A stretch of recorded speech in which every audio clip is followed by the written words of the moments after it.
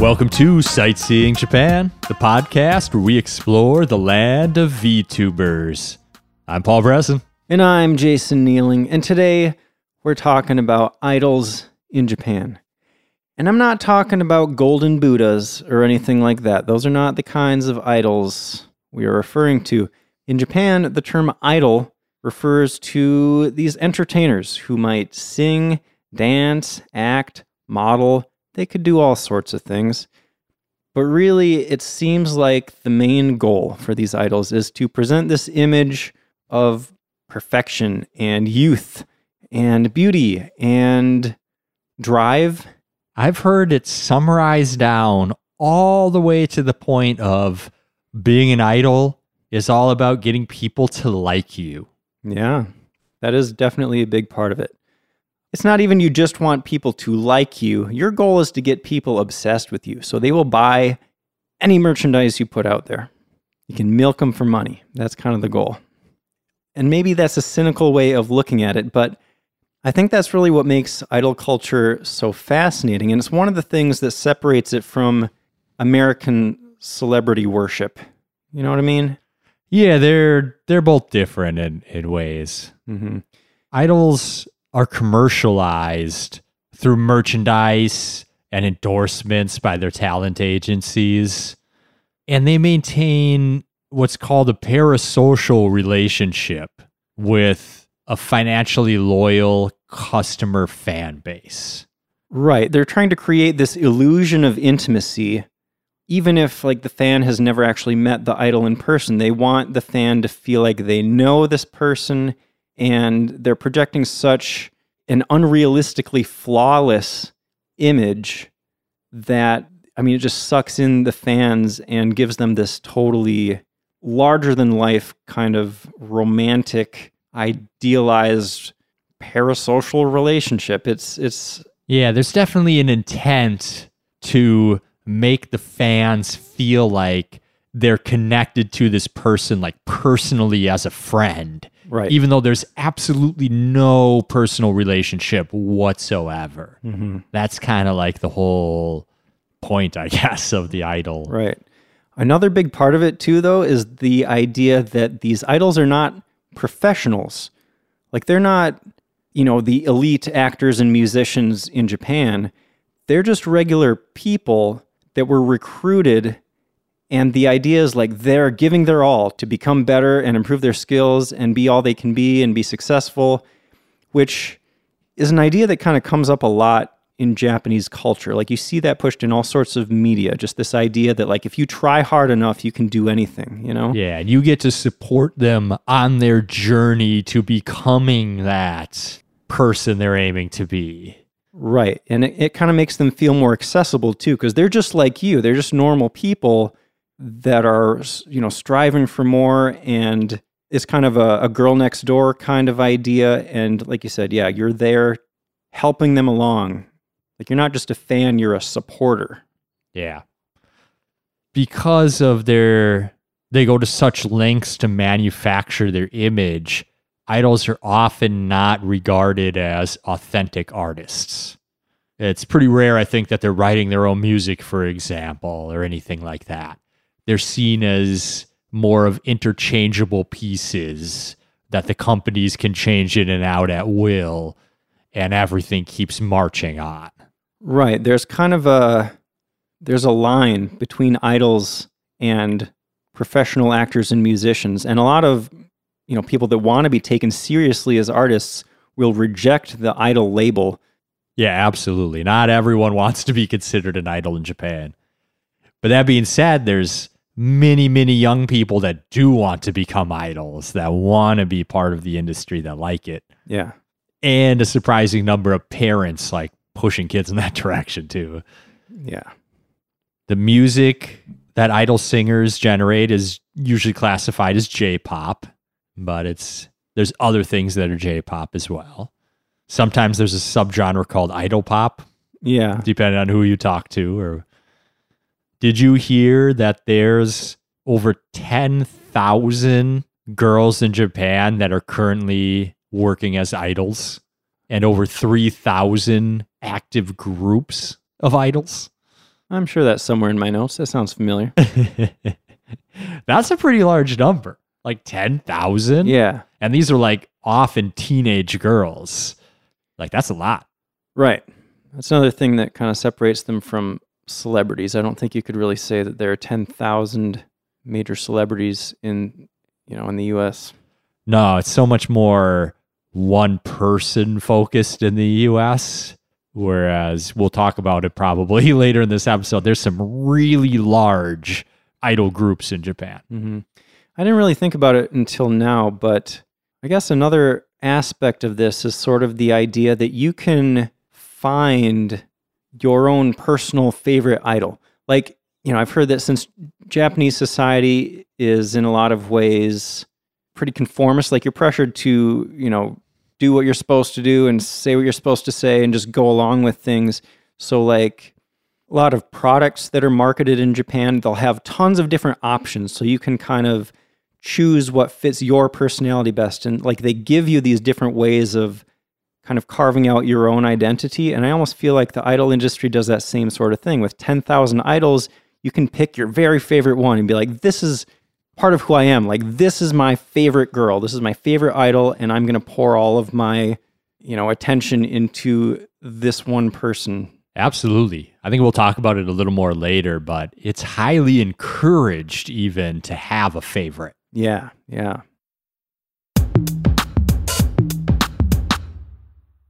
So I knew a bit about Japanese idols coming into this, being a huge idol fan. Being a weeb of some experience. I think is how I'm saying it these days.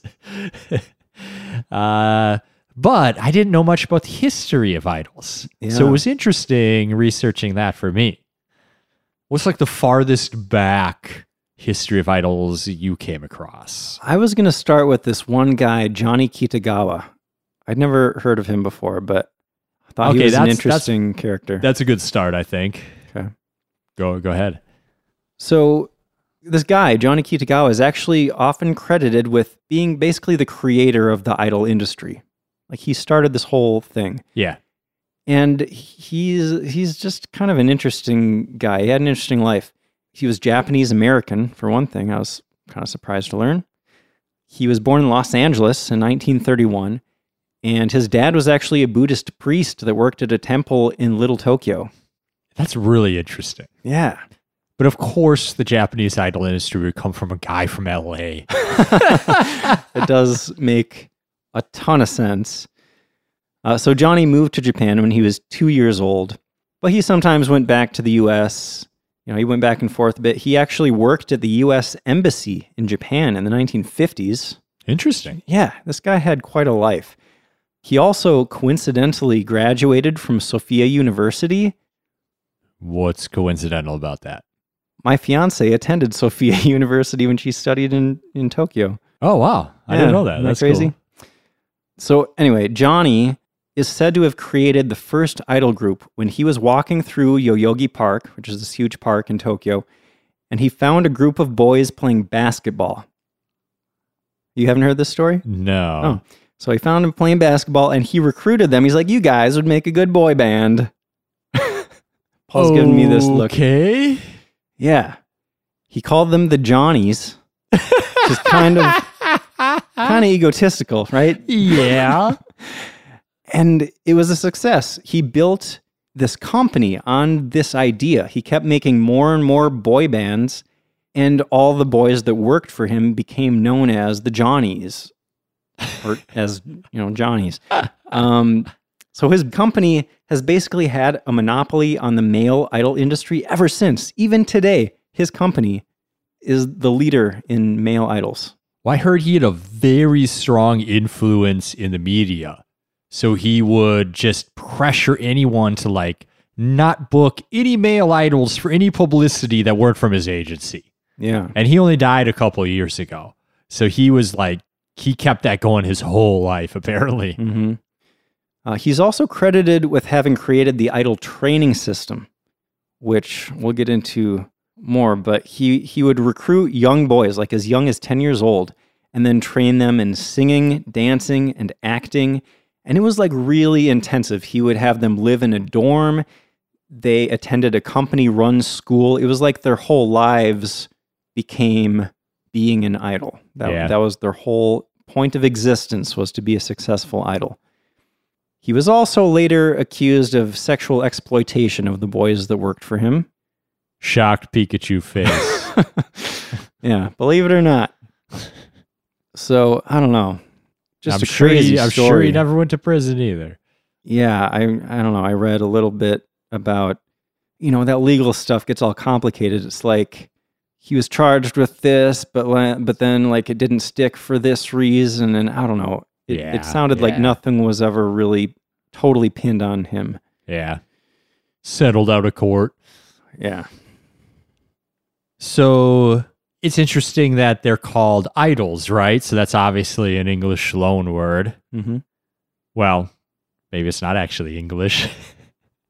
Because it came to Japan from a French film. This film was released in 1963, but it came to Japan in 1964, and it was called Cherchez des Idoles. Cherchez l'idole. Yeah, I don't know French at all. Sorry. I studied a little French. I think that's pretty close. So the idole in there is where they got idol from, because there was a woman in the movie that sang a song that became incredibly popular in Japan. So the actress was named Sylvie Vartan, and the song was called La plus belle pour aller danser. La plus belle pour aller danser. Thank you. Thank You're you. welcome. That would be my French translator. But the song was incredibly popular in Japan. So that's where they just started calling any like talented singer, entertainer an idol. And that is where the word came from. Yep. So the 1980s was this era that became known as the golden age of idols. I thought it was interesting that the media had these terms for like these different time periods in the idol industry. I feel like the Japanese media is so dramatic. Like they've always got just like a dramatic name for like everything.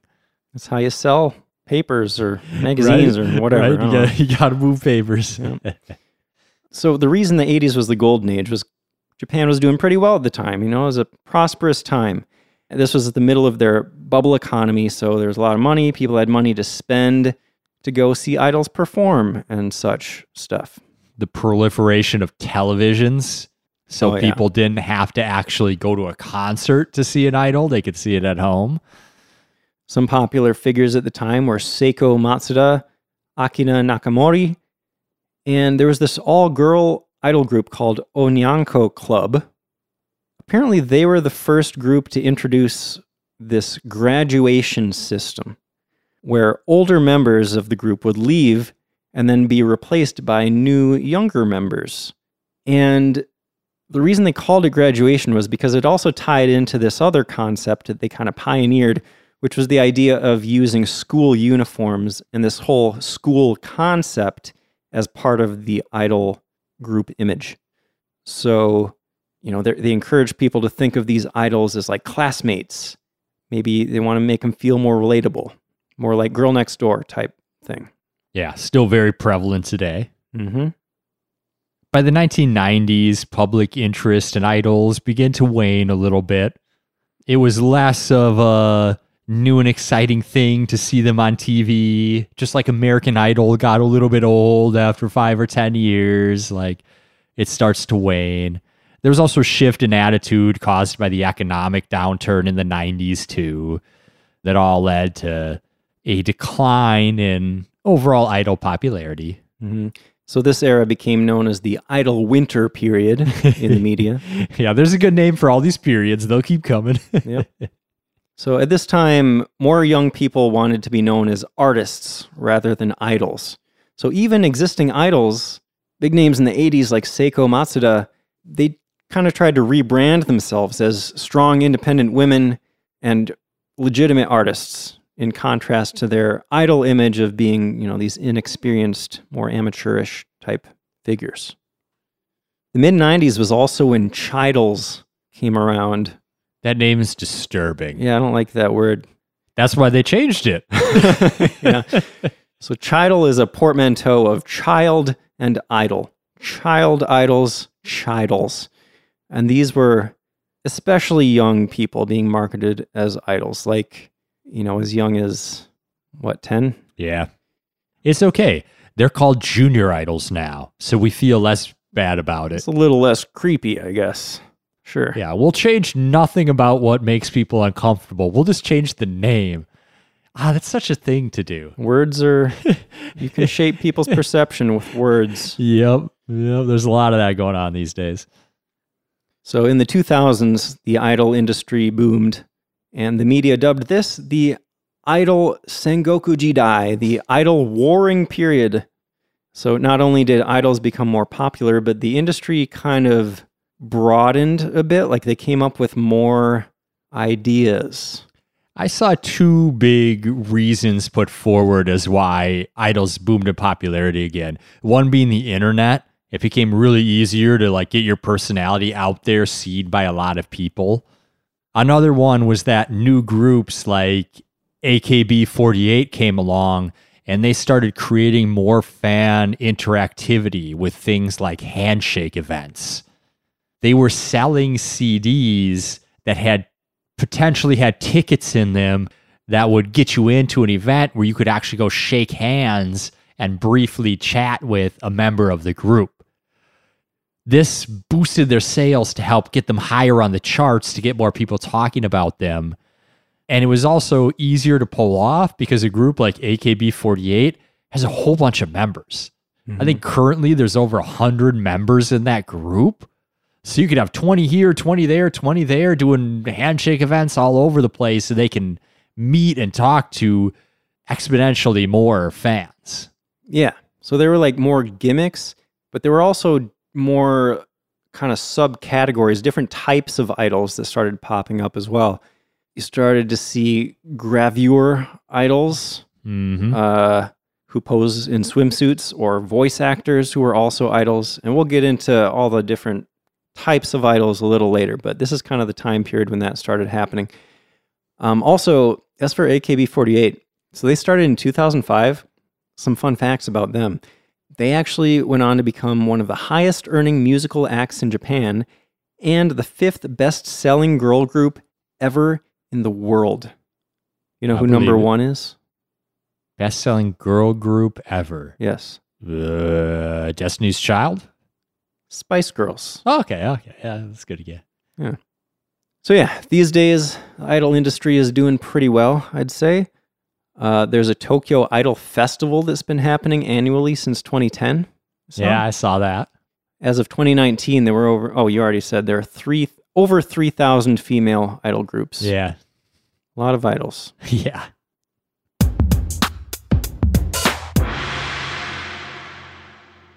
All right, let's talk a bit about how this whole industry works. How is it set up, The first step, of course, is you got to recruit some potential idols. Yeah. So this starts you can get into training classes at a very young age. Like some of these talent agencies have classes that they do for really young girls as a first step maybe into the idol industry. I bet they charge a bit for it too, Yeah, huh? and as a way to make money. Yeah. So parents sometimes push these kids into these things, or the kids want to do it themselves. And that's potentially one way to start your idol career, I guess. Mm-hmm. We talked a little bit about they have some national auditions. They have some of those even on TV. Sometimes they're run by magazines where they'll hold auditions and let their viewers vote for who wins the next round with mail-in postcards, or maybe today it's probably on the internet. I feel like I've come across videos on YouTube once in a while of, it's like an audition video for, a girl that wants to be an idol. And I don't know, I guess it strikes me as kind of sad. It's like this girl in a rural village, she's standing outside and you can see there's just nothing around, She lives in the middle of nowhere and she's auditioning to be exploited. I mean, basically, you don't know what you're getting into, especially at that age. These agencies recruit preteens and teenagers from Right. all over the country. Right. Being an idol is a job, and these girls at that age are too young to have a job, in my opinion. Well, they're also too young to really understand what a contract really means. Right. Right. Which I guess they would have to rely on their parents to help them with, but some parents are more helpful than others. Yeah, and I mean, I don't know, there's all sorts of exploitation going on. I don't want to paint this, in too negative of a light, Yeah, but it's like, we've got a whole controversy Okay. section later where we can talk about this stuff. I just wanted to say, like, it's like the parents are in a way exploiting their own children because they, want to make money off this whole thing, but then the agencies are exploiting the parents and the children at the same time. Yeah. It's all these dreams. Even the fans, in a way, are exploiting these girls and getting exploited by the agency. It gets deep. Yeah. The only people that aren't getting exploited are the agencies. Yeah.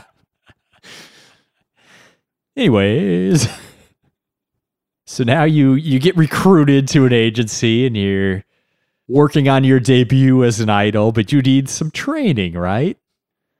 Idols often spend a long period of time isolated from family and friends and during a busy schedule of training to get ready. It can be years sometimes between being signed to a contract and actually producing any sort of media or performance. Yeah. This dream of becoming an idol is kind of life consuming. Like, you don't have time or room for anything, like friends, family. And, it's actually funny, those Yakuza games that I keep talking about, there was a storyline in one of them about this girl that wanted to be an idol.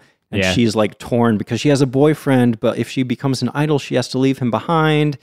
And there's this whole thing. Anyway. And the Yakuza is fairly heavily involved in the Japanese entertainment industry. So yeah. I'm sure they have their hands in some idol business. Yeah. That didn't even come up in the game, actually. The Yakuza guy just like came across this girl that was, stuck in this dilemma, and he kind of helped her out. And he's the Yakuza with a heart of gold. Anyway. So yeah, it's intense, this whole training thing. And some agencies won't even tell the idols what their schedule is going to be like until it's already happening. So it's like they're completely kept in the dark about even what they're going to be doing the very next day, because the agency wants to make sure they don't have any room for any kind of personal life. Yeah, you can't schedule something fun with your family or friends because maybe you're doing something that day, but we're not going to tell you until like the day before. Right. And also during this training period, these idols, I mean, like you said, they're not selling a product yet. So they're not making any money. And supposedly they're kind of making income from the agency, at least the agency says so, but they might be like, hey, all this training that you're doing, that costs money and you got to pay for that. So, Yeah. but good news, Yeah. the cost of that is offset by what we're paying you. So, you're basically breaking even and you're not going to get any paychecks at all for, a couple years. Yeah. Here's your minimum wage, and now we're taking it all back because those training classes were expensive. Yeah. Yeah, that's not cool.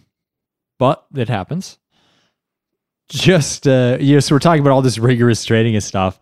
But on the other end, there's a huge and diverse idol industry. There's actually some talent agencies that don't rigorously train their idols because they're marketing them as amateurs trying to grow. We talked about that a little bit earlier. And they purposely don't want them to get too good. They want to make it look like they're still working on everything. Mm-hmm. So they don't even give them very good training. That happens sometimes too. So eventually the idol is introduced to the world. And from then on, they have this public image that needs to be constantly maintained. It's like we said, you need to be flawless. Yeah, idols are seen as a role model to the public. And their personal lives and images are very tightly controlled by the talent agencies that sign them. Right. They will impose all sorts of rules. For example, idols might not be allowed to smoke or drink in public. That would look bad. They're not supposed to be seen going to the bathroom, which is kind of Yeah, you hilarious. can't use public restrooms. Like, okay. We just gonna pee in a bottle in the van? Like, sorry, I'm sorry. They're also, they're coached, obviously, for answering interview questions in the most non-controversial, boring way they possibly can, you know? Yeah. And like the female idols are taught to be extremely feminine. So if you're asked what's your favorite food, you gotta be like strawberries or something, you know. Cupcakes. You couldn't say like pork ramen. Like that just would not be feminine enough or cute enough for your public image. One of the biggest restrictions that seems to pop up in the media fairly often is that idols are not allowed to have romantic relationships. And this can actually even be written into the contract. Yeah, wow. And it's been to court multiple times, and it's gone both ways depending on the judge, from what I saw. Yeah. I've got a little more about that later. Okay. But yeah, remember, it's all about this parasocial relationship with the fans. And to maintain that relationship, the idols need to be available. The fans need to be able to entertain this illusion that someday they could be with this person, you know? They could have a real relationship with them.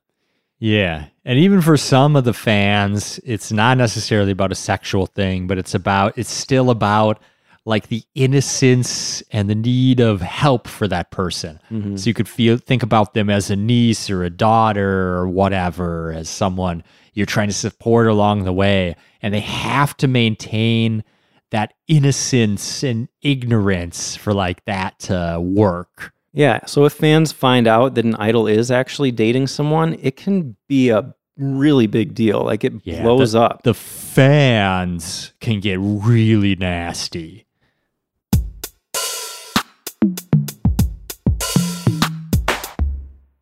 Many idols seem to find success in groups rather than individually.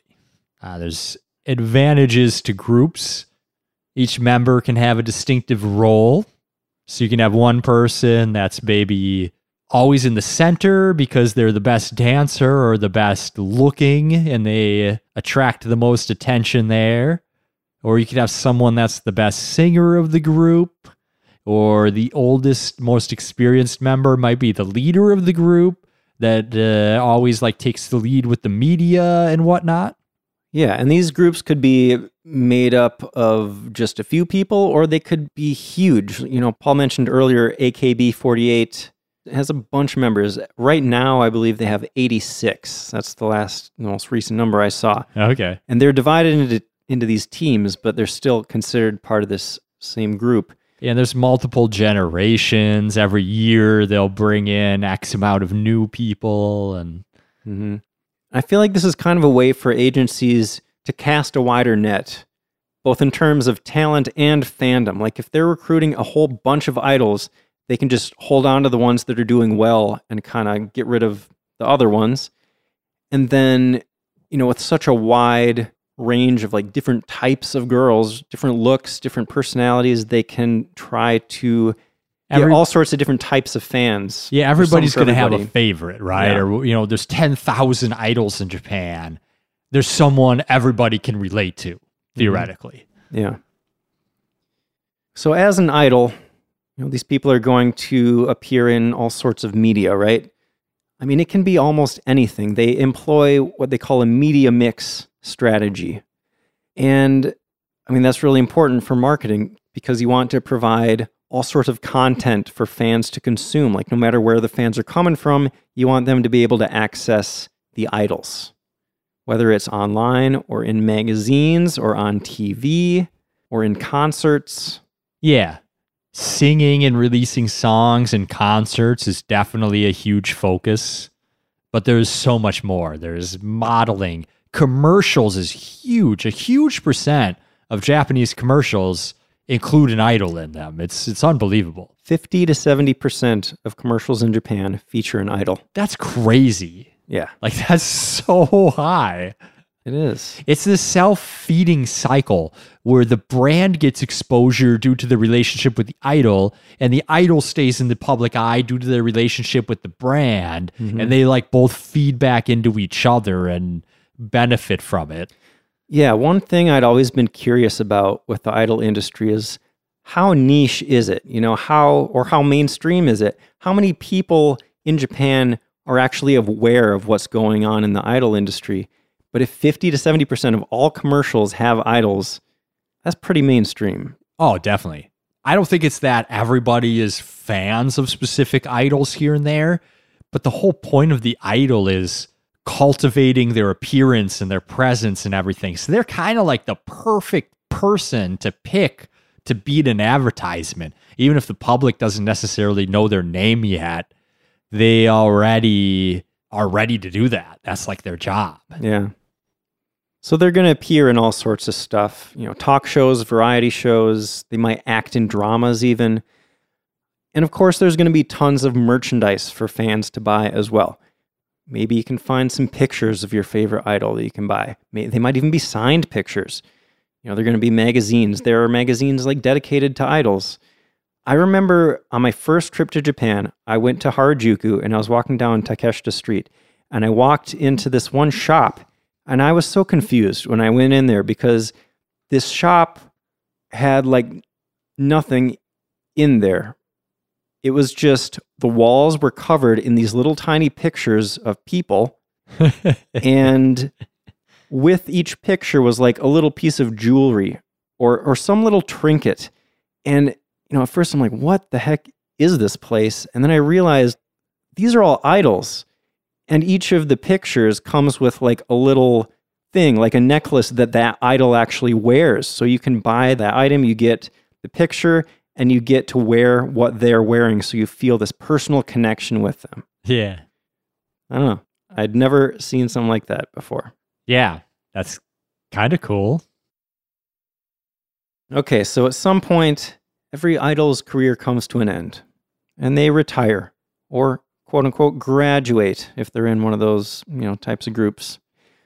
So usually this happens when the idol ages out, which is usually around age 25 for female idols at least. Yeah. And around 30 to 45 for male idols, which I was surprised that age range went so high. I'd never seen like a 45-year-old male idol.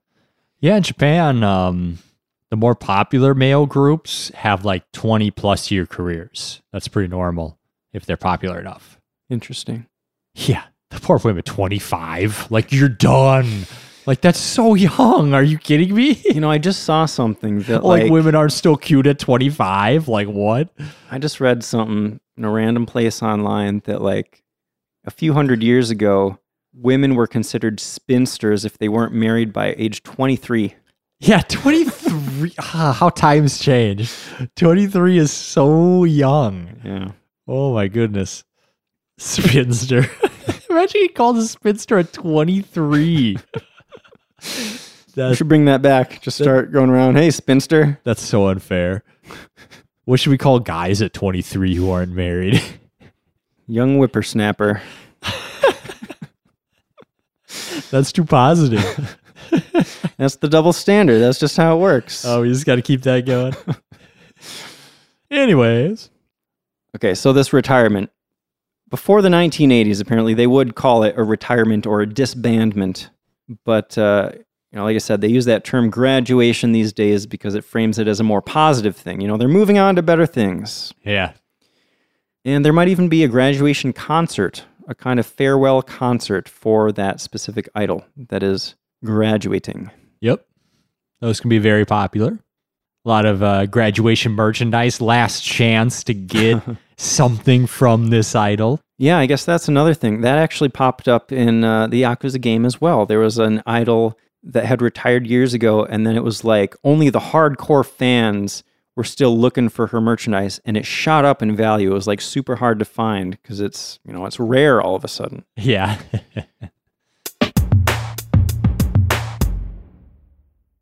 Should we talk about some of the unique fan culture involved in the idol industry?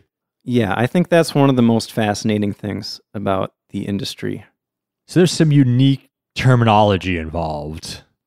One of the most interesting things, I think, is called wota. They're the passionate male fans of idols. Yeah, the word comes from otaku. I'm not sure where the W at the beginning came from, but wota, otaku. Yeah, kind of think the same thing there, like very obsessive fans. Yeah.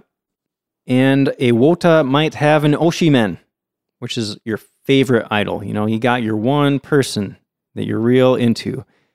But if you don't have a favorite, you might be called a DD, which is short for Dare Demo Daisuki, which means I love anyone. You know, it doesn't matter who they are.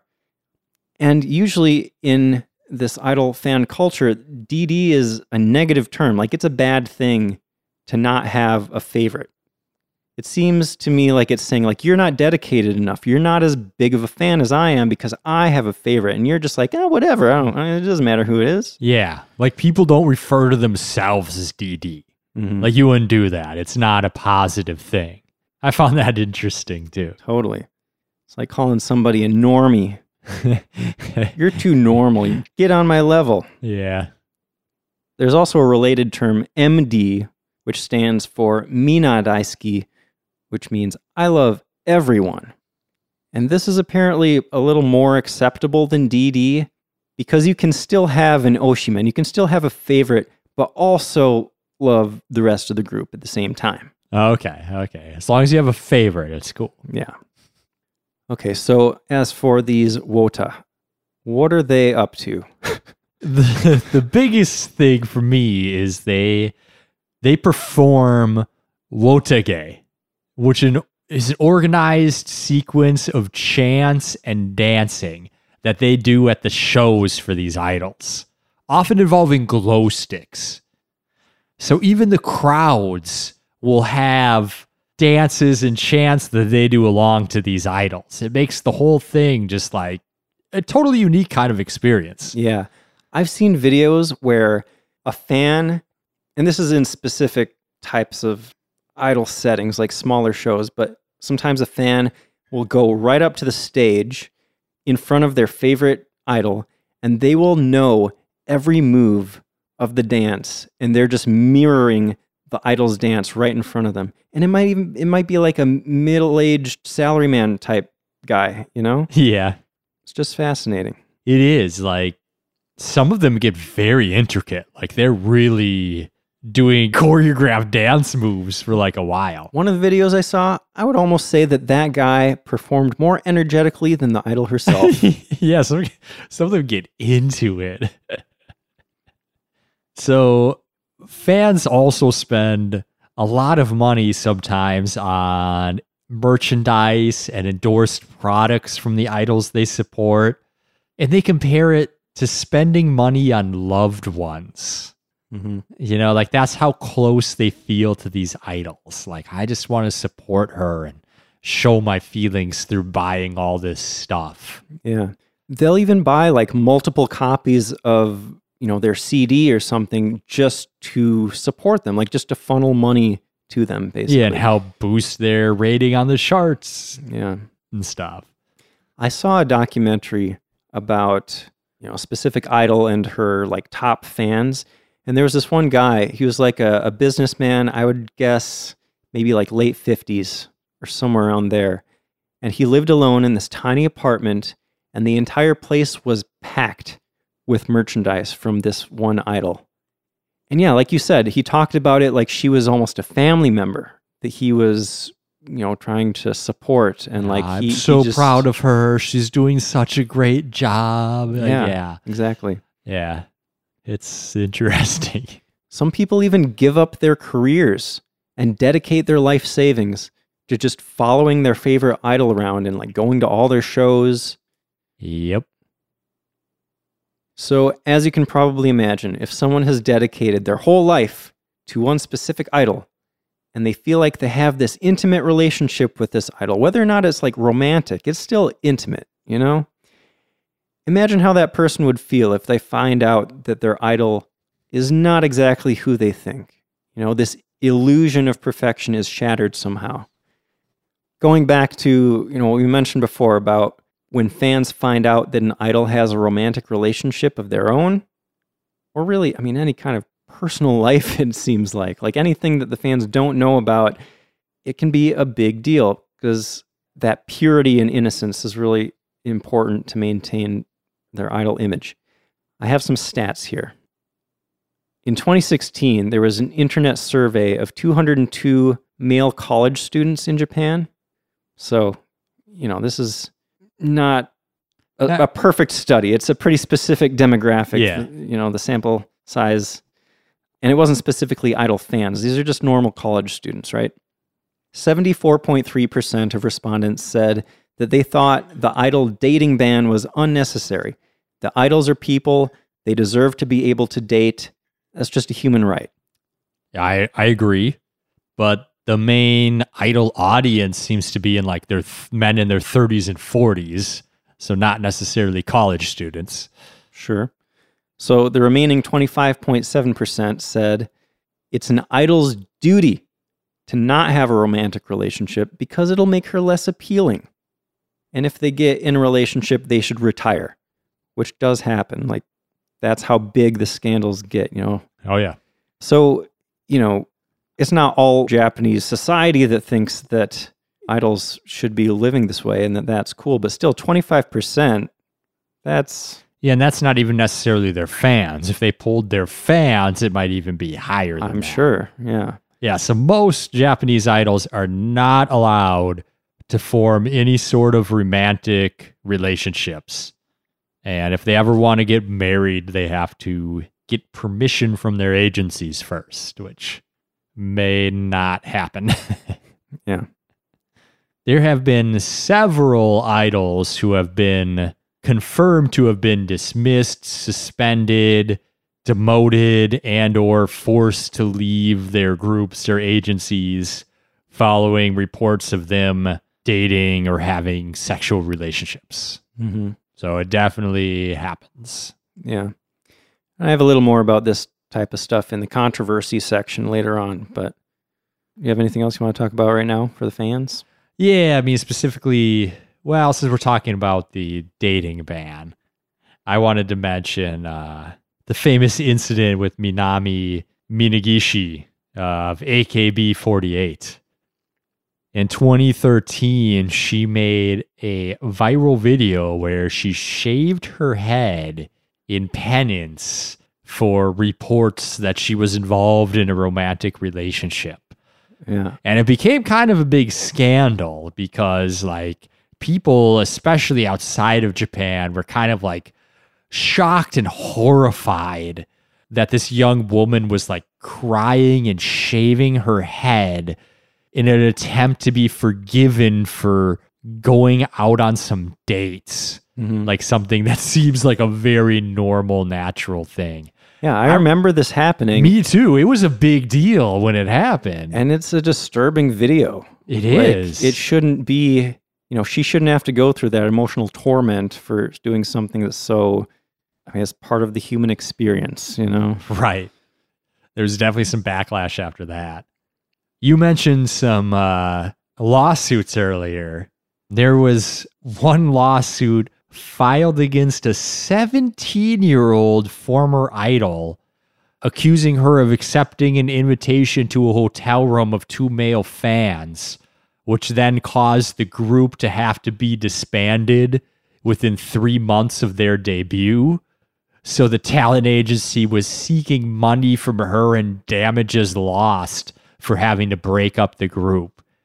And the judge ruled in favor of the talent agency and ordered the woman to pay 650,000 yen, stating that the dating ban was necessary for idols to win the support of male fans. Yeah. Wow.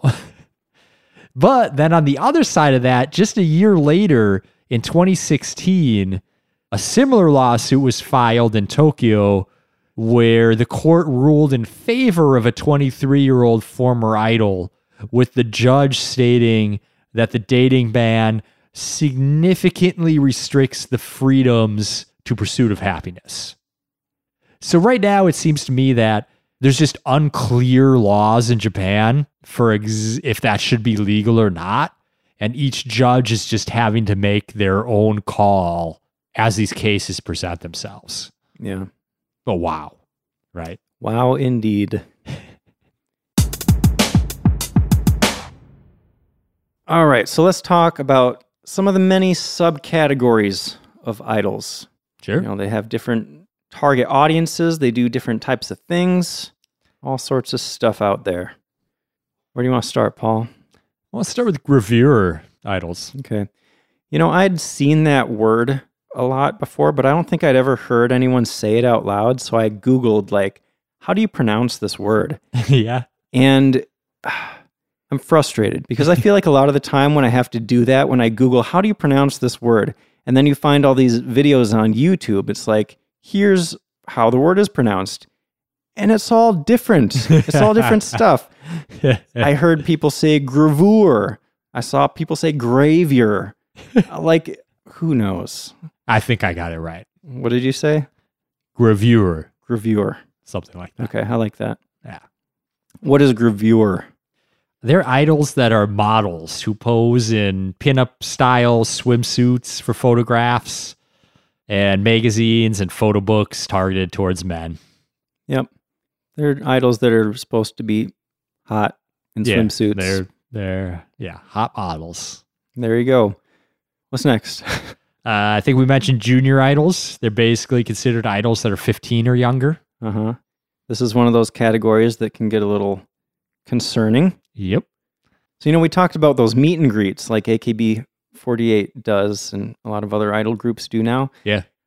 I've seen meet and greets of junior idols where it's like their fans are these middle-aged guys and they're holding, they're grabbing onto the hands of these 12-year-old girls and whatever, nothing improper is happening, but it's like... That's weird. You're a grown man and you're waiting in line to meet a 12-year-old girl. I'm sorry. That's weird. And another thing I saw is that sometimes they won't let go. You get a limited amount of time to interact with this person, but then they need to have bouncers almost pulling these guys away, and they're just grabbing on, they just want a couple more seconds. It's a little over the top. Yeah. And basically, this reminds me a lot of the child beauty pageants that exist in America. A lot of the same types of issues there. And we don't need to get too deep into that, but there that is. Okay, what's next, Paul? So one of the newer subcategories is net idols, which is people who have become famous through the internet via social media or streaming or something of that sort. Yeah, it's like they're trying to create this online persona. Their whole life might be broadcast, basically, for everybody to see. There's also the voice actor idols who gain fame by voice acting for anime or something like that, and then they start releasing songs as well and kind of merging into both fandoms. Yeah, sometimes they might have had a successful career even before they got into voice acting. Maybe they were already singers or actors. That seems to be kind of where the idea of idol voice actors started, was crossovers from other types of media into voice acting. But it can go a lot of ways, and we got some more stuff a little later that relates to that. There's AV idols, which is adult video idols, which is pretty much what it sounds like. Yeah, and you might think, well, isn't that just a porn star, basically? How are they also idols? And I found it interesting to learn that the porn industry in Japan is actually not as far removed from other types of entertainment as it is in the US. So, for example, a celebrity, mainstream professional actor, singer, celebrity type person might appear in adult videos even after establishing their career in mainstream media. Or it could go the other way. An adult video actress could become a mainstream celebrity. Doesn't really happen in the US. No, yeah, not really. Interesting. Yeah. There are also people that start out as idols, more conventional idols that sing and dance, and then later on they get into adult videos. Mm-hmm. Bandles is kind of a fun word. Yeah. These are idol groups that are also bands. So not only do they sing and dance, but they also play instruments. So I feel like a lot of the traditional idol industry, I'm not into at all, and I find problematic in some ways. But some of these subcategories of idols, I'm actually very into. So I guess you could say I've got a little bit of a love-hate relationship with the Japanese idol industry. But one I want to talk about is a group called Baby Metal. They perform a music that's sometimes called kawaii metal, cute metal. So it's basically this group of young idols, young female idols. Junior idols? Are you telling me you're into junior idols, Paul? They were, but they're not anymore.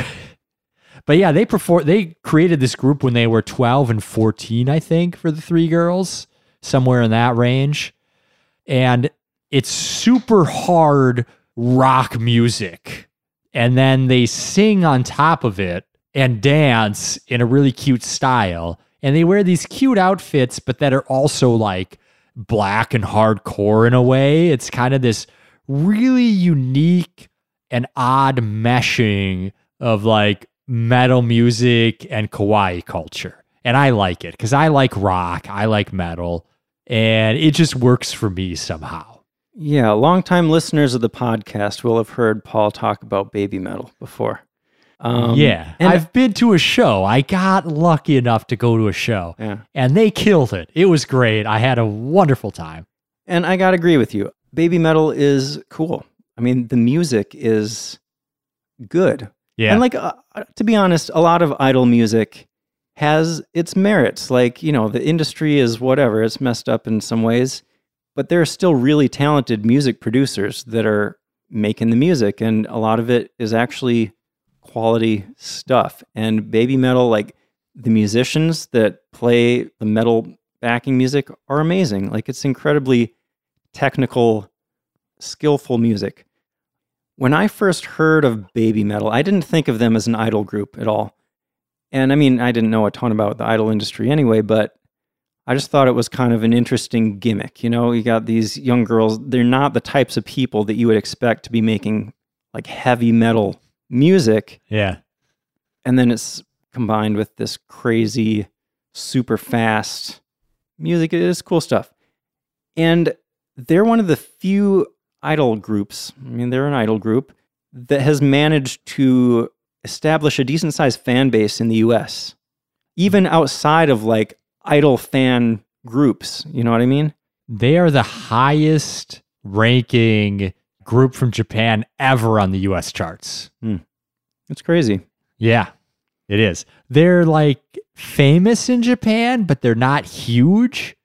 But outside of Japan, they're more famous than pretty much any other group from Japan, I'd say. I actually saw a video where this guy went around in the streets of Japan just interviewing random people and played a Baby Metal video and was like, what do you think of this? Like, what do you think the Japanese public, how would they respond to this, And most people are like, I think this music is like too heavy for most, the average Japanese person. Like it's... Yeah. And it's funny because... that type of music is popular for a lot of people in the US, but they might, like hardcore metal fans in the US might think, oh, Baby Metal's too cutesy. Yeah. It's not heavy enough because they're little girls. I don't know. They got these high-pitched voices. Yeah, they're very successful. Yeah. So I was surprised. I learned a few new things about Baby Metal. They actually started as a subunit of a junior idol group called Sakura Gakuin, which was one of those groups that really leaned into that school concept. We talked about how a lot of groups think of all the members as like classmates. And Sakura Gakuin, they had these different subunits. One of them was a science club subunit where the members performed wearing lab coats. Okay. Did you not know about this? No, I didn't. I looked into them a bit. There was a group called the Go Home Club. Okay. In Japan, people that aren't in a school club are considered part of the Go Home Club because they just go home after school. So this group performed in pajamas. Okay. And then Baby Metal started as the Heavy Music Club subunit of this group. Just thought that was really interesting. Yeah. They've come a long ways. Yeah. Another subcategory of idols are known as underground idols, which I think you could kind of think of as indie idols. They're not managed by these huge agencies. They're independently managed. They perform at smaller venues. So it seems like this is a pretty different scene from the mainstream idols because they're not going to appear in mass media. They're not selling huge numbers of CDs produced by some major record label. These are, in a way, the most accessible types of idols for the average person because they're mostly interacting through live performances and handshake events. Like that's their bread and butter. Yeah, and they can be a lot more local. A lot of the bigger groups are probably centered out of Tokyo or other bigger cities, whereas these underground idols can be in cities all over the country. That's true. There are a lot of local idols as well in, more rural areas. But even in Akihabara, this subculture has grown there. Akihabara is, of course, that area of Tokyo known for anime and otaku culture, and there are dedicated venues there for these underground idols. So, these are the types of places where the fans can go right up to the stage, you can meet the idol, really get that parasocial relationship going. Yeah, there's something nice about small shows. When you go see a band and only 50 people show up, like you really all have a chance to just like talk to them afterwards and get that more intimate experience. Mm-hmm.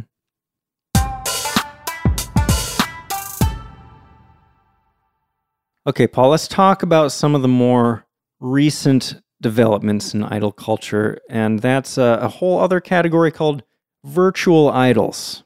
Yeah, we're both really into this in slightly different ways. Right. You want to talk about Vocaloids a little bit?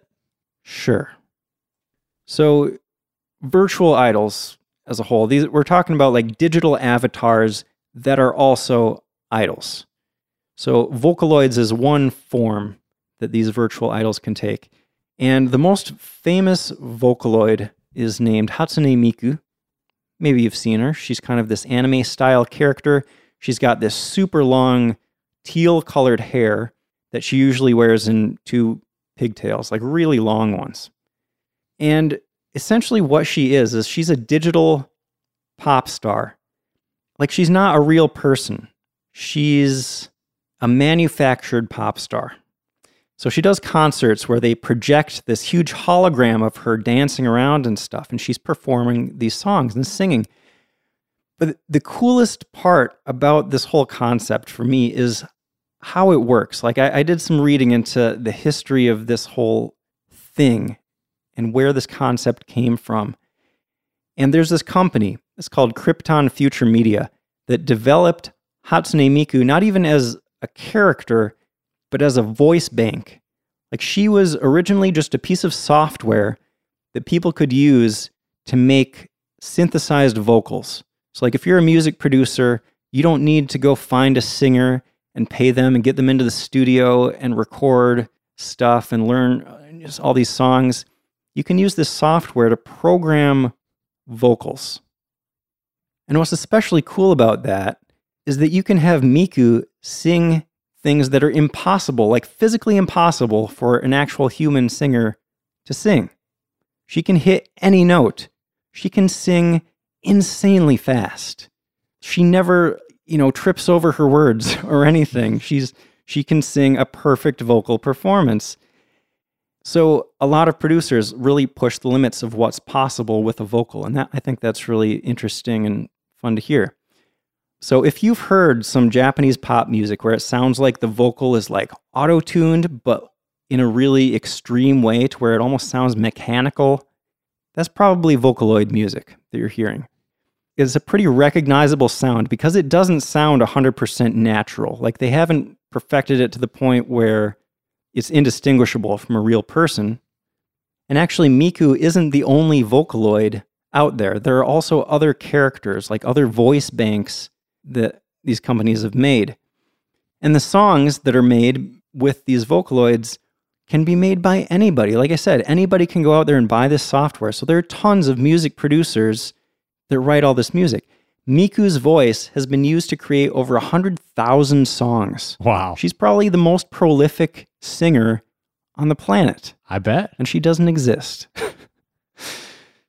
So, she started out as this voice, and the company that created the sound bank came up with a really rough concept of who she was as a character, but it was mostly just about her physical characteristics. They figured out kind of what she looks like, how old she is, the styles of music that she might want to make. But besides that, it's all up to the community, to flesh out this character. So her personality is crafted by fans, producers, music video creators. Her persona is a collaboration of all the content creators. And I think that's just a really cool concept. It is. It is pretty cool. So Hatsune Miku, of course, you can find her music all over the place, but she also appears in lots of other types of media, one of which is a line of video games called Project Diva that I've been getting into lately. It's a rhythm game. Yeah, they're fun games. It is a fun game. So that's my rant about Vocaloids. Now, Paul, I know that you have a certain interest in something called a VTuber. I think you even mentioned that at the very beginning of the episode. Why don't you tell us about that? I did. I do have a slight interest in VTubers that's grown over the last year plus. That's probably the creepiest laugh I've ever heard from you, Paul. I'm very interested in VTubers. All right, I'll just be straight about it. So VTuber stands for Virtual YouTuber. It's a person that uses an anime-style character that they control through face tracking software. So for the most part, people do streams as a virtual YouTuber. So it's a real person, but on the screen is what you see is an animated anime character that reacts based on what the actual person is doing in front of the camera. It can range from full 3D body tracking technology to just basic 2D face tracking technology with an iPhone. It really is kind of a fusion of anime, idol, and internet culture all together into one new thing. So this only started back in 2016 with the debut of Kizuna Ai. She was the first VTuber. It slowly gained steam, and in the last year and a half, it's really kind of exploded onto the scene, and they're gaining a ton of popularity. I saw that by 2020, there were over 10,000 active VTubers. Yeah, it blew up super fast. They're often really stream focused with a lot of internet streaming, sometimes playing games, sometimes doing karaoke or singing songs. But they also still participate in some traditional idol activities. Like a lot of them do release new music or cover songs that you can buy. They do virtual performances where holograms perform on the stage, or you could watch them on your computer where their avatars are performing set lists. It's like a concert. One thing that differs them from the idol industry a little bit is the anonymity that comes with it. Nobody knows who any of these people are. So in some ways, that actually leads to more personality being shown because you can't actually react back on the person in real life in a way. That's an interesting phenomenon. I've heard from people that have been school mascots and stuff that once your identity is hidden behind this mask or this persona, it turns you into a different person. You have so much freedom to do whatever you feel like that character should do because it doesn't reflect on you as a person. It doesn't come back to who you are. Yeah, you're just playing a role. Yeah. So I first heard of this whole concept when I saw some Kizuna Ai videos on YouTube. And at first I'm like, I don't know what this is. What is happening here? And then I realized it's like an anime character come to life. It's an anime character that you can talk to and interact with in real time. And I don't know, it's just a fascinating idea. Yeah, exactly. I mean, when I first heard about this, I was kind of weirded out. I was like, what? Interactive anime person? That's so odd. But it didn't take long for me to get into it and realize this is like the next evolution of anime. This is like anime, but they can actually interact with you and respond to questions and stimulus they get from the viewership, which is a totally new thing. Yeah. I was really impressed with those first videos I saw from Kizuna Ai, because she does the full body tracking, and it's really well done. Like, it's amazing how lifelike that character seems. I've looked at other videos for, these other characters you've been telling me about, and to be honest, I don't get it. It doesn't grab me as much. And I think part of it is that the avatars don't seem as expressive. I don't know. That's just my impression of a lot of them. I think I might be more interested if there were more sophisticated facial tracking and body tracking. Yeah, I can see that.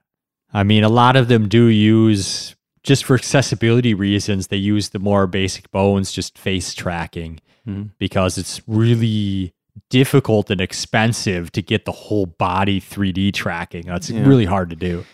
It seems like the technology still has some room for improvement. Like, absolutely. I've seen a lot of ones where it gets kind of glitchy. Like, if somebody's, it's clear that the voice actor is like out of frame of the camera, and all of a sudden their avatar kind of freezes in place while you can still hear them talking and stuff. And then all of a sudden it pops back into motion. Just that kind of stuff. I don't know. Yeah, definitely. If they get out of the range of the camera, that happens for sure.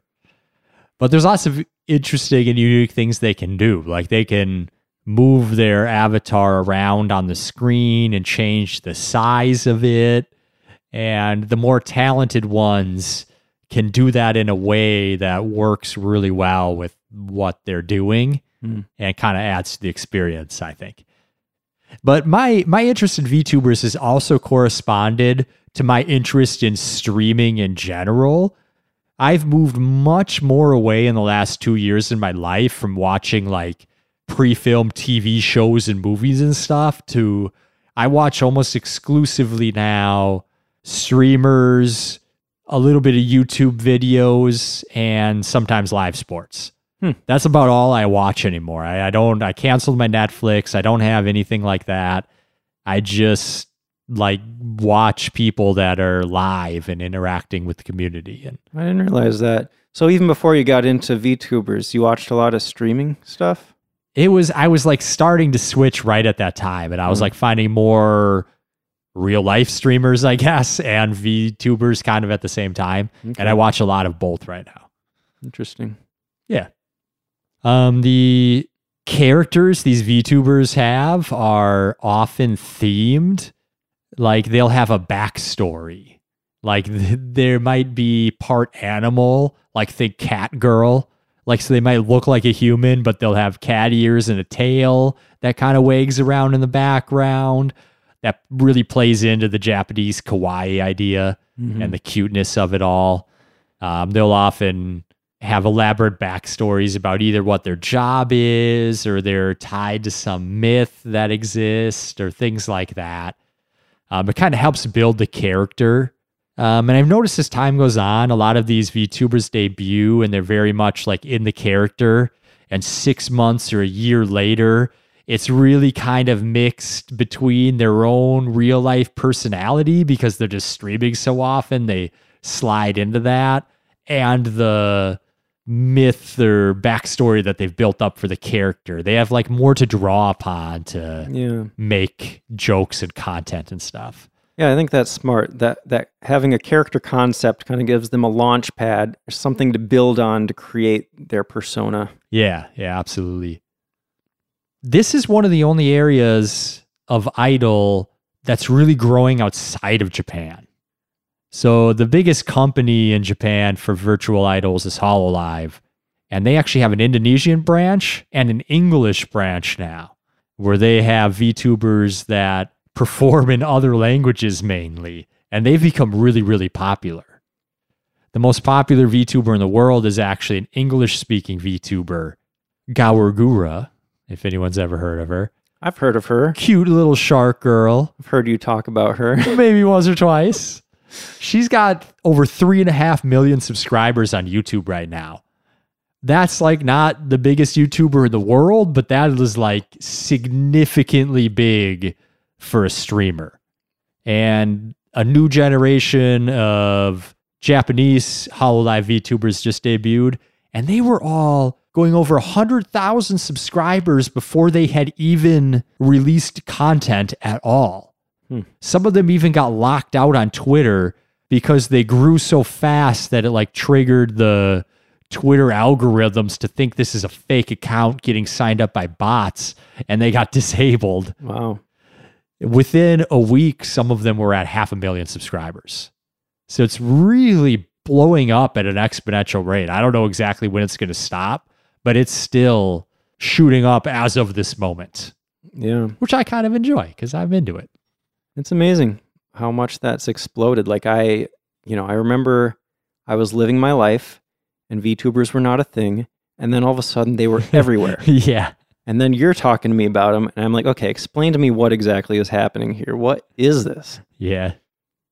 So one interesting tie-in I saw between VTubers and the idol culture is we talked about the origin of the idol name was from that French movie. Mm-hmm. And the song released was called, I butchered it as La Plus, because that's how it's written. The name of one of the newest VTubers in HoloLive is La Plus. Huh. I, of course, didn't realize that until I was just doing my research the other day, and I came across that name, and I was like, oh, interesting tie-in. So that song, it was La Plus Belle something. La Plus Belle means the most beautiful. Ah. So La Plus is like the most. Okay. Interesting. Yeah. Interesting. So the last thing I'll say about VTubers, because I could talk for hours, is they're even starting to develop their own unique culture now. It's already a blending of the different internet anime and idol, but there's new vocabulary that's emerging. A couple like quick examples would be they use the word seiso a lot. In Japanese, that means clean or tidy, but they've adopted it to mean wholesome or pure. Like, oh no, I'm seiso. I would never do something like that. I'm seiso. But then they've got another word that's yabai, that in Japanese means something like dangerous situation. Mm-hmm. When they start getting too dirty or too lewd, someone might say like, oh, you're being yabai right now. You know, they've kind of taken those words on as a play on the whole purity of the idol industry. And the fact that they can get away with so much more being virtual idols. Like they swear, they say lewd things. They go way farther than any real life idol ever could go. And that's, I guess, part of the anonymity is all I can figure. Yeah. And the internationalization of it, you know, it may have come from the idol culture, but it's becoming its own separate thing in the rest of the world. Yeah, the English VTubers use these words as well to describe themselves. It's definitely an interesting phenomenon. Agreed. So another somewhat related idea is anime idols. So these are animated characters who are also idols. And this also ties back into that idol voice actor idea, because you might be a fan of an anime idol. You might also be a fan of the voice actor that voices that idol. So there are a bunch of anime series. What's the plural of series? How do you say that? Series. Okay. There are a bunch of anime series. It feels wrong. There are a bunch of anime series and franchises about anime idols. One real popular one, as far as I can tell, is Love Live. Mm-hmm. So it's an anime, for one thing, but it's so much more. And I think it was on my first trip to Japan. I was in Akihabara, and I saw like a giant billboard for Love Live. And I saw Love Live merch everywhere. And I'd seen like on Reddit, you know, people talking about Love Live and all these characters. And I'm like, what is going on? Like, what is this? Because I got that it was an anime, but there's so many characters. I'm like, how are there this many girls in this show? And through my research, I have come to realize that Love Live is a whole multimedia project based around these school idol groups. So the idea is that there are these fictional groups of idols. They're just like real life idol groups, but they're fictional ones in anime. But they also strive to make these anime idols almost as real and accessible as real life idols.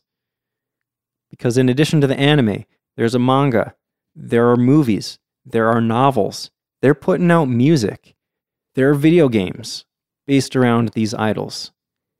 They even do concerts where the voice actors are performing as their anime idol persona. So it's this really interesting crossover or a melding of the 3D and 2D worlds. And I even saw that some people call it 2.5D when the voice actors portray their anime characters in real life. Interesting. Yeah. So I read that some fans actually prefer these anime idols to real idols because they can be even more perfect. They never get in scandals. Right. Since they don't really exist, they're not real people, you can make them do whatever the fans want them to do. So one drawback of this type of idol is that you can't really interact with fictional characters the same way you could with real people. You can't do a meet and greet and hold their hand and that kind of thing. But what you can do is buy all their merchandise. You can argue with people online about who the best girl is. And the companies that are making these anime idols actually come up with ways to make them interactive as well.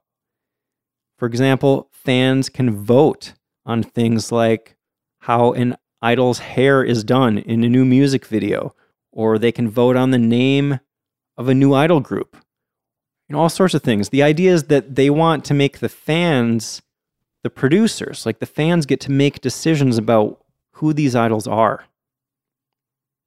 One more thing I want to talk about with anime idols is something called Zombieland Saga. And this was brought to my attention by a listener of the podcast that emailed us recently. Thank you, dear listener. You know who you are. So I'd never heard of this before, Zombieland Saga. Paul, you said you were aware of this? Yeah, I'd come across it before browsing for anime to watch, but I haven't seen it. Can you tell us what it's about? Zombie idols. Yeah, I saw the concept is that there's this high school girl who is killed by a truck on the same day that she's going to apply to be an idol. So she's dead. And then 10 years later, there's this guy that wants to create a zombie idol group. So he brings her back to life along with these 6 other girls from different eras in Japanese history, different time periods. He brings them all back to life as zombies and creates this zombie idol group to revitalize the idol business in Saga Prefecture, which is a pretty rural part of Kyushu that we've kind of glossed over before. I looked back at the Kyushu episode. I don't think we even mentioned Saga Prefecture or anything in it. Yeah. Huh. We didn't really go prefecture by prefecture in that episode. But yeah, so original concept. That's what I'll say. That sounds interesting. I haven't checked it out yet, but I might need to look up some episodes of that, see how it is. Yeah. Lastly, we've glossed over a little bit of this before, but let's get into some of the criticisms of the idol industry. Okay, there's a lot. Yeah. Most of the controversy focuses on the treatment of the idols. Yes. We talked about how they recruit young girls who are inexperienced and naive. And those are the words of a former idol, actually. She described her past self as inexperienced and naive. And that's how, they can push young girls to sign these pretty one-sided contracts and, essentially take ownership of their lives. And they could even do a bunch of illegal stuff, but the idols don't necessarily know whether or not what the company is doing is legal.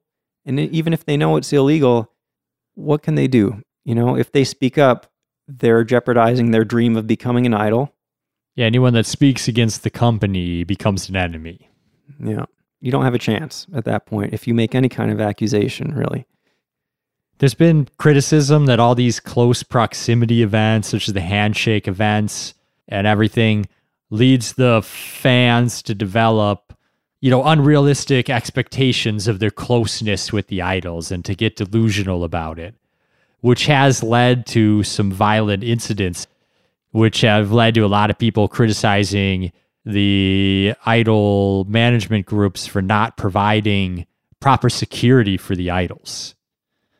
There were some horrific events involving stabbings and assaults at fan meet and greet events or even at the idols' homes that are just awful, which has led to some changes in security procedures for some of the idol groups, but I don't think has been entirely addressed.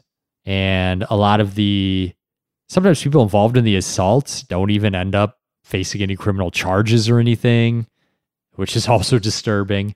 There's a lot of victim blaming. Oh, yeah. She shouldn't have turned down his presence and then this wouldn't have happened to her. That type of thing.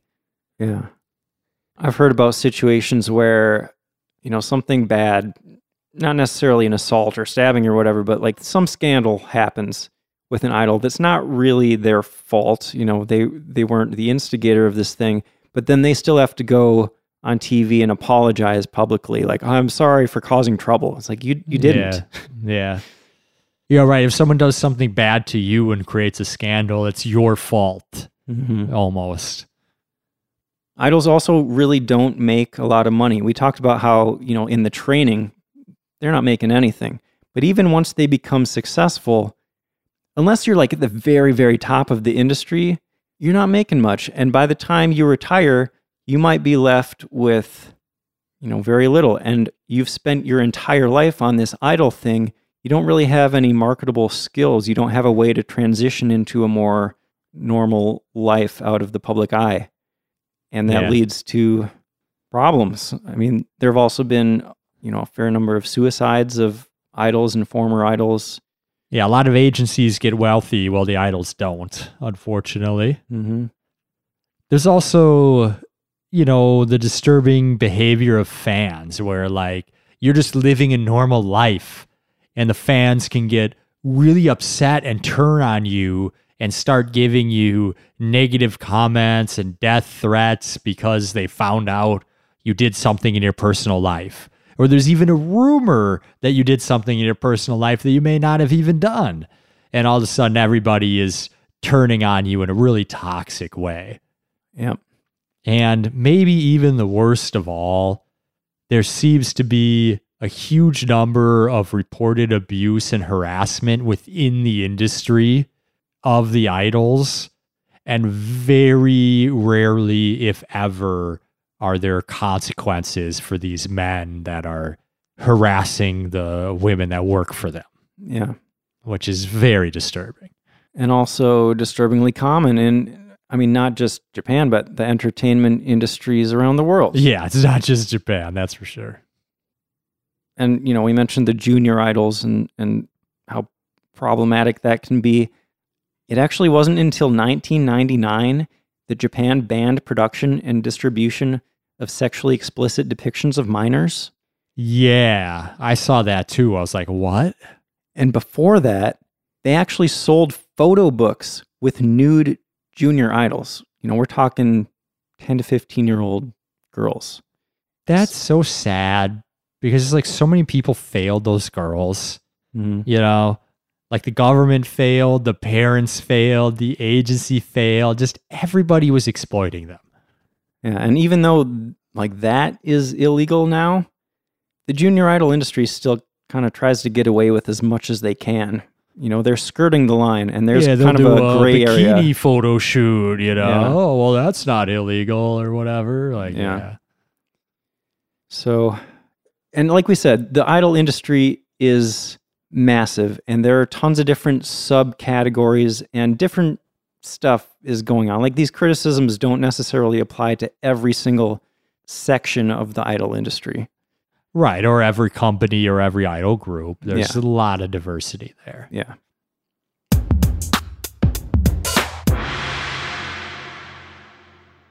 Anything else to say about idols, Paul? I think we've said enough for now. I think you're right. But before we end the episode, we have an announcement to make. This is episode 95, which means we're coming up on episode 100 in a few months. And our announcement is that we have decided that we're going to be going on hiatus once episode 100 is released. You know, our original goal in doing this podcast was we wanted to give people a solid foundation of knowledge about Japan in case they were interested in visiting Japan, or maybe just wanted to know more about the culture. And I think we've done a pretty good job of accomplishing that goal. Wouldn't you say, Paul? Yeah, I mean, when we started, I didn't really think we were going to get to 100 episodes. Kind of crazy.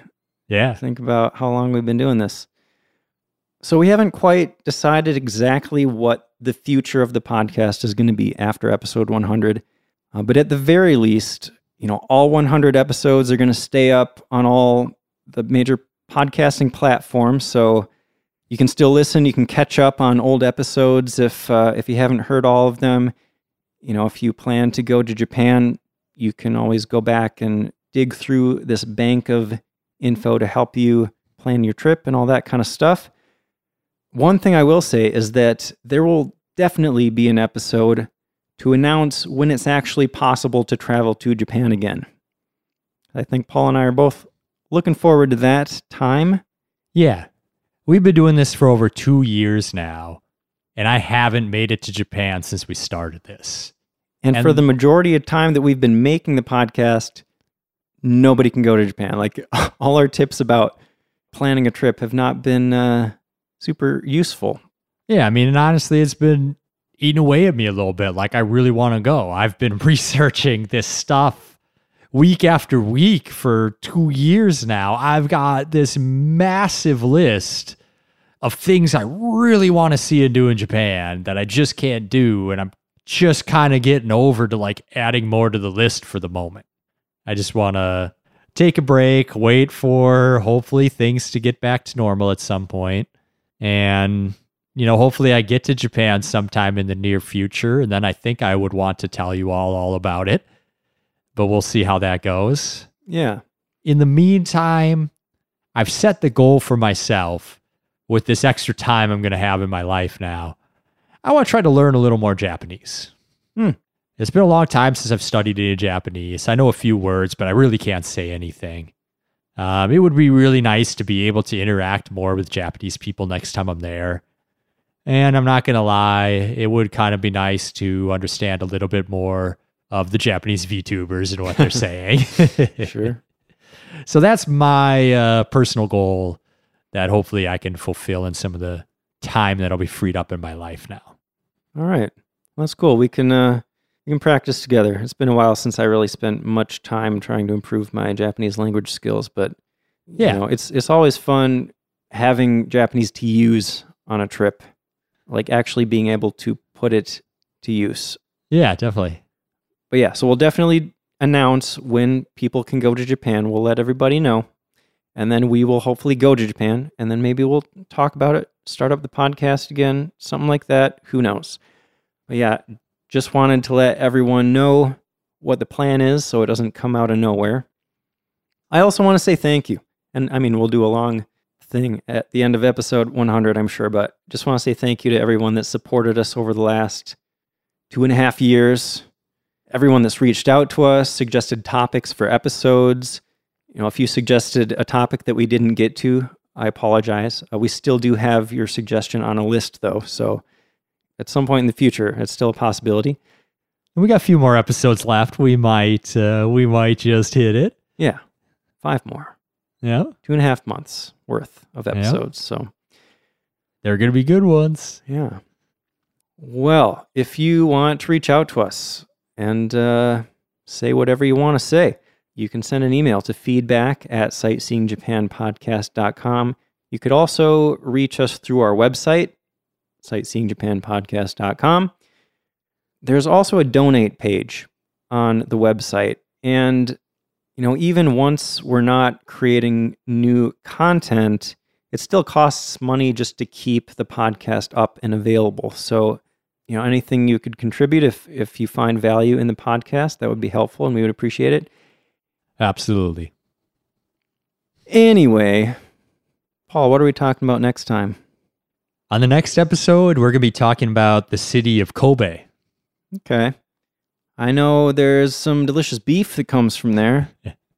I know it's near Osaka. I know they make a lot of sake there. Oh. Right? Don't they? Isn't that one of the main sake producing areas? That does sound familiar. Well, we'll know a lot more by next episode. I'm sure we will. And I'm sure Kobe beef will be a significant part of the episode. I'll let you tackle that one. Sounds good. Well, thanks for listening. We'll see you next time.